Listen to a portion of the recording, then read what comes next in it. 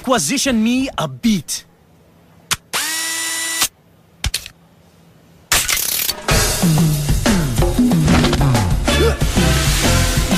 When I was 4, there was a hurricane in Kingston town with a foot and a half of water. Everyone was alright, but I cried all night. It blew my alphabet blocks out of order. And they say, this boy's born to be a bureaucrat, born to be all obsessive and snotty. I made my friends and relations file long applications to get into my 10th birthday party. But something changed when my man turned pro. I was sorting, but I... Welcome to the Philip K. Dick Podcast. This podcast is a subsidiary project in my American Writers 100 Pages at a Time podcast. Now, in that podcast, I examine American writers using the Library of America as my source material. That project will not be stopping and will be released alongside this podcast, which will explore the works of Philip K. Dick in detail. Over the following weeks, I'll be examining almost every work published by Philip K. Dick. Now, I'm going to keep this site or this podcast on my Podbean account for American writers because there's a cost associated with that, and I don't want to open up a separate account. But I'll have different episode numbers and a different title, so it will be sort of separate within that podcast. I was thinking about how I would do this. When I originally announced this project, I thought I would go over about 100 pages at a time. I think I will still do that for the novel, spending 2 and rarely 3 episodes per novel. Most of Dick's novels are about 200 pages. They're all pretty short. But for the stories, I decided it will be most useful to readers and to listeners and students of Philip K. Dick to get a separate podcast for each story. This will give me time to look at each story, to consider some of its consequences for Dick's overall ideas and its relevance to our life today. Why do this? Simply, the reason I'm doing this is I think that Philip K. Dick's works have never been more relevant. And while, I'm not saying he's the most relevant writer who ever lived. I happen to like him. I've happened to study him in great detail. But I do think he has a lot to teach us today. More so than maybe any other writer from the 50s and 60s. He really speaks to us directly in ways that are almost uncanny. I don't think he's a prophet. I don't think he's a mystic. I don't think he had any sexual connection to truth. He just turned out to be a very good prophet. Just maybe by chance. Maybe he saw things. Maybe he was just lucky. Maybe what he saw in the 60s and 70s and the 50s hits us directly. I don't know what it is, but there's something about his work that really, reflects our condition today. And while I've written extensively on Philip K. Dick, I wrote a book about him called Philip K. Dick and the World We Live In. I have had a blog where I looked at basically all of Dick's stories and a few of his novels. But I'm hoping that this podcast will help get my ideas out there and help support my 100 Pages project as well. I also think that Dick is more culturally significant than ever before. We have a new Blade Runner movie coming out, and of course Blade Runner was based on one of Philip Dick's novels. There's an ongoing TV series produced by Amazon.com on The Man in the High Castle, and there's an upcoming anthology series which will be hosted by Bryan Cranston, and I think that's going to look at a lot of Philip Dick stories. So in some ways I want to get to release things as that comes out. I hope to be a resource for people who are new to Philip K. Dick or for people who want to look at him in new ways. I have a very particular point of view about Philip Dick's works that is different than a lot of people who have commented on him. So I hope to explore that in detail. My format will be just a little bit of background in each story or each novel, followed by a summary of the story, which will be combined with analysis and themes, the same way I do it in my 100 Pages cast. Finally, I will talk about why I think this story can be significant to us, giving some comments and reviews. And I'm hoping to get guest speakers from time to time. I know people who have studied Philip K. Dick. I'm in a Facebook group. So I'm hoping to pull in some of those people from time to time to get them to share their opinions on these stories. So it's not just always me that you'll be hearing from. For those of you who do not know, Philip K. Dick was a science fiction writer active in the 1950s and 1960s, and to a lesser degree in the 1970s. He died in 1982. He wrote over 100 short stories and dozens of novels. I think it's around 40, maybe between 40 and 50 novels. He struggled for much of his life to be taken seriously as an author, and he even worked to escape being labeled as a sci-fi writer. He did produce some interesting conventional novels, but these were not generally published during his lifetime, and they came out after he died. He made his name in the pulp magazines of the 1950s and through publishers that targeted younger readers. This made it hard for him to branch out into a broader and more mainstream audience. Since his death, he has come to be seen as one of America's greatest science fiction writers, at the very least for his ideas, which are amazing and always interesting and striking to us, if less for his prose, which I would say is as good as often it is not. I mean, it's a bit of a mixed bag, I think, with his prose and his writing, but he's as good as, at his best, he's as good as any science fiction writers that were active at the time, I think. While writing mostly science fiction, he explores a range of issues such as mental illness, technology, religion, drugs, cities, crime, relationships, the surveillance state, robotics and cybernetics, and political power. And I explore many of these issues in my book on Philip K. Dick. While many people read Philip K. Dick as a mystical writer who tapped into the hippie culture, counterculture of the 50s and 60s, or the beatnik and the hippies, the drug subculture, I think this is a very superficial and limiting reading of his work. Often the focus on the mystical misses the point entirely. And while his work is rightfully labeled often as pessimistic, focusing on the worst aspects of the world, I think we can find in him an optimistic vision for the future if we come at it with an open mind and come at it with a bit of our own optimism. I'm going to start this podcast by going through the stories in rough order of publication. When I bump to a novel, I'll probably stop and do that novel. Now, most of Dick's stories were published early in his career, so we can kind of see them as a group. I think about 2/3 of his stories came out in the 50s, even before he published any books, any novels. So we can kind of go through those stories, and then when his first novel, Solar Lottery, was written, we'll kind of throw that into it and then continue on chronologically as much as possible. For that, we'll need to look at the collective stories of Philip K. Dick, published after his death and reprinted in several editions. It's 5 volumes. It has most of his stories. It's missing just a handful. It's also not including kind of the sections of novels that were published as short stories and then reprinted in novels. And I won't read those either. There's like abridged versions of novels that later got expanded. They're not published in the collected stories, and so I won't look at them. In the first volume, which is currently published under the title Paycheck, but was originally highlighted in a different story, I think it was The Short Happy Life of the Brown Oxford, which is kind of a quirky, wonky story. But it tells us something, that these books get republished often to be associated with certain films that came out, and Paycheck, of course, became a film. Now, in this book, there's an introduction by Philip K. Dick, which was reproduced from a 1981 letter. A common cliche about Philip Dick is that he is exposing the falsity of the world we live in, that there is a real existence under us, and we are, in short, in sort of the matrix. But as this letter shows, it's not so simple. Dick's feet are always at least 1 foot in our own world. Quote, "We live in a fictitious world. That is the first step. It is a society that does not, in fact, exist, but is predicted or predicated on our known society. That is, our known society acts as a jumping-off point for it. The society advances out of our own in some ways, perhaps orthogonally, as with the alternate world story or novel. In other words, science fiction explores worlds that are at least partially reflections of our own. Easy enough to agree on, I think, but if we apply this to the multiple levels of reality thesis, we get to a similar place.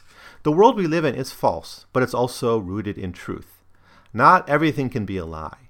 And even when we explore the lie, we are exposing truths." And often I think what he's doing is, he's not necessarily saying there's like, we're deluded and there's a false reality and there's a real reality behind it. It's that the real reality behind the false facade is real, but so is the facade. The facade itself is real. It's part of our life.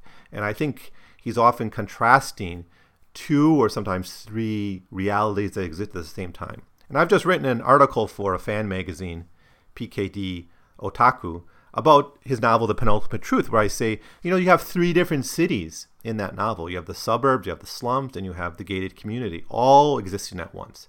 And they're all kind of blinkered about each other's existence to certain degrees, but they are all real. And so it's not so much that there's a false narrative about reality. It's just that everyone's kind of blinkered. In truth, I don't know where this matrix theory stuff gets us. Even if we are in a simulation or some sort of false world, my struggles, my sufferings, my anguish, my happiness, all of my emotions and experiences are real enough to me, and I have to deal with them. Let's say we know that democracy is false and that real people are in control, are corporations. Does this mean we respond with ennui, with despair? No, Dick actually tells us that we must struggle. But that struggle must be grounded in our world, not in the drug-addled delusions or religious fantasies or madness that so many of his characters find themselves in. So with that out of the way, let's get into Stability. It's the first story printed in the collected stories of Philip K. Dick, but it was never published during his lifetime. It was a youthful experiment written around 1947. And the story opens with a scene right out of a Hayao Miyazaki film with our hero Robert Benton flying. But we quickly learn that flight in this context is not necessarily liberatory. He is flying to a meeting with bureaucrats. He enters the office of the controller. We get some exposition for the benefit of the reader. And this kind of exposes Dick at this point as a really young writer where, the characters know the way the world works, but they have to tell us, So it's kind of like, we all know this, but I'm going to say it anyways. It's kind of annoying, but... it's just the exposition problem. We see it in movies. We see it all the time. But it does show him as kind of an immature writer at this point. But the exposition tells us that society's progress is strictly controlled, so there can be no radical change. Any future progress will be more destructive than helpful. We learn. In fact, progress is no longer possible in any real sense. The entire apparatus of the state is devoted instead to promoting progress, but not to devoting progress, but to preventing backslippage, to preventing decline. Dick here must be thinking about the rise and fall of empires. The major concern of Dick's career one major concern of Dick's career is the question of imperial decline. Much has been made of this worry, and perhaps much of his worry that the Roman Empire perhaps never fell, and that the oppression of later capitalism is merely an extension of the old Roman system. This comes up strongly in his later career. Of course, this is hardly controversial to say that he is right about this to a degree. Our legal system, our Western languages, Christianity, the concept of citizenship, the concept of the citizen soldier, all this stuff comes from ancient Rome. And I also want to suspect here that Dick was exposed to Arnold Toynbee. Arnold Toynbee was a writer of the 20s and 30s, I think, a historian who wrote this massive work called The Study of History. And in it, he's really interested in the rise and fall of civilizations. And his idea is that each civilization has unique characteristics rooted in their environment and the place they emerged out of.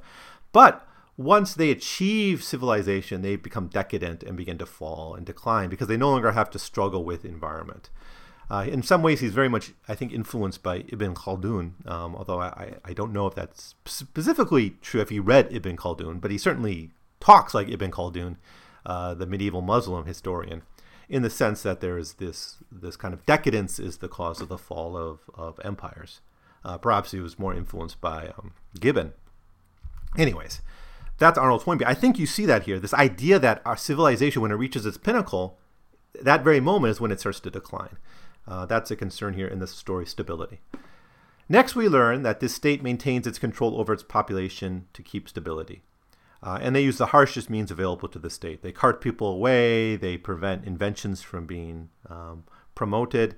They do regular testing to make sure that no one is too creative, and too innovative, but also to make sure no one is potentially disruptive or slips down too far. So there's kind of everyone wants to be in this happy medium. Someone who's too creative, too innovative could be a problem and has to be carted away. But anyone who's too stupid and might promote social decline also has to be dealt with. And anyways, Benton learns that they reject his invention. But Benton denies ever having brought an invention to their attention. They show him his submission, his forms, his identifying marks on it. They show him the schematics he presented. And Benton is just baffled by this. So as Benton walks away, confused, we are presented yet again with a massive amount of effort that is just required to keep stability going. We get the image of the bureaucratic office. It seems more difficult to keep stability than it is to make any real progress. And here's how it's described. The offices were gigantic. He stared down from the catwalk on which he stood, for below him 1,000 men and women worked in whizzing, efficient machines. Into the machines, they were feeding reams of cards. Many of the people worked at desks, typing out sheets of information, filling charts, parting cards away, decoding messages. On the wall, stupendous graphs were constantly being changed.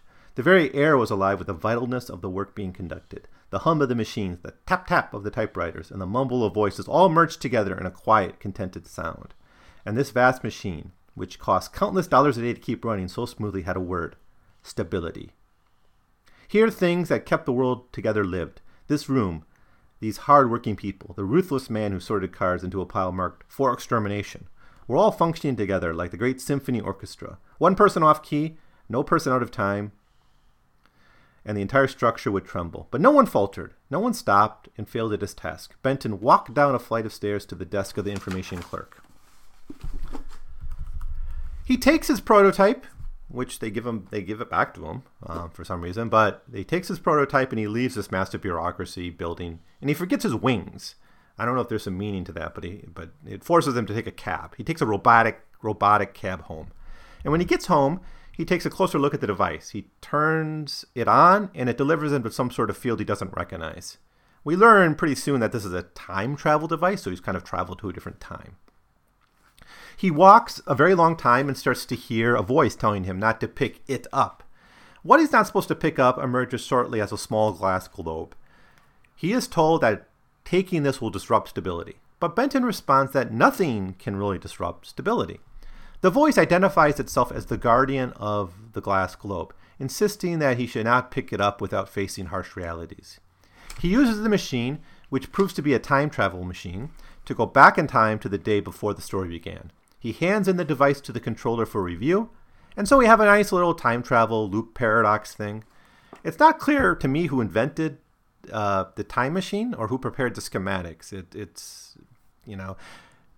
Dick kind of works his way around it in the story. But I'm curious, maybe someone out there knows this, who invented this kind of the time travel paradox? When does it first emerge? I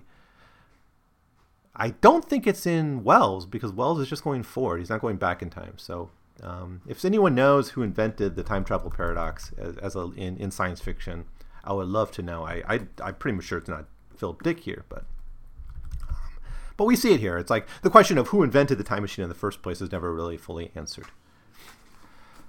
The controllers figure out that Benton must have been using the time machine, because why else would he seem to understand the situation the first time he dropped off the device, and the second time he visited the office being completely ignorant about it. And they determine that Benton needs to be taken care of to preserve stability. At his home, Benton is warned by the device that the people are coming, that the suits are coming to deal with him. It reveals a bit of his plan to Benton as well, telling him that it was his plan to get the time travel encounter to get him to come. And it wants the society and the globe to be released. So inside the globe is like a little city, and it wants that city released. It wants that reality to take over the reality that Benton lives in, and that's going to require it to be released. But first it had to be brought into his time, and that was the purpose of the whole mix. So there's a bit of an AI in the globe, I think, and it's a bit vague. It's not the most well-written story at times, and some things aren't explained entirely here. Now, the men do indeed come to Benton's home and demand he surrenders the time machine. The globe explains away the non-existence of the time machine through some sort of self-correcting time travel paradox science. How do we get it here? It has ceased to exist. This is what the globe says. It has ceased to exist, a non-entity in a time spiral. The time spiral reached its conclusion when you deposited the machine at the Office of Control. Now these men must leave so we can do what must be done. So that kind of explains away where the time machine went.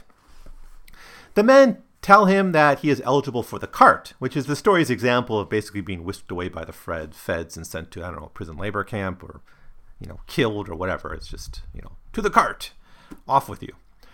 But the controller only threatens him and tells him that he will be watched. But his eyes go to the globe, which he's fascinated by because it seems to be a replica of an ancient yet strangely modern city. He thinks of it as some sort of Mesopotamian city. He is about to walk off with it when Benton tries to seize it back for himself. They fight, he grabs it, and ends up breaking it on the floor, releasing the city. And when he wakes up, he finds the world he's in entirely changed. But he seems to have no memory of the old bureaucratic hell. Humanity now instead is enslaved by machines. And here's this scene. It comes right out of Metropolis. It's right out of the that opening scene to Metropolis, if you've ever seen that film. He saw the slaves, sweating, stooped, pale men, twisting in their efforts to keep their roaring furnaces of steel and power happy. It seemed to swell before his eyes until the entire room was full of it, and the sweating workmen brushed against him and around him.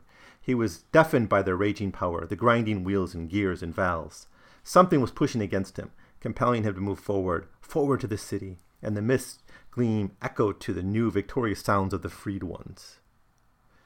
But the sun came up and he was already awake. The rising bell rang, which Benton had left his sleeping cube some time before. As he fell in with the marching ranks of his companions, he thought he recognized familiar faces for an instant, men he knew someplace before.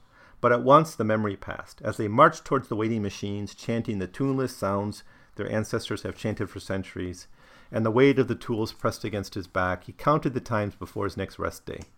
It was only about 3 weeks to go now, and anyhow he might be in line for a bonus if the machine saw fit. For had he not been tending his machine faithfully? So that's the end of the story. So stability failed, and in failing humanity, become slaves to machines. Now, to be frank, there's not much new in this story in terms of science fiction. We have the time travel paradox. We have the bureaucratic society rigidly trying to keep control. We have machines becoming the masters of men. We have the dystopian state seeking total control of our population. We have automation in the form of robotic taxis. We have malevolent outsiders trying to impose their will on humanity. We have the massive inhospitable cities. In fact, many of these things are themes that Dick is going to explore in greater detail in his other works, his novels and stories.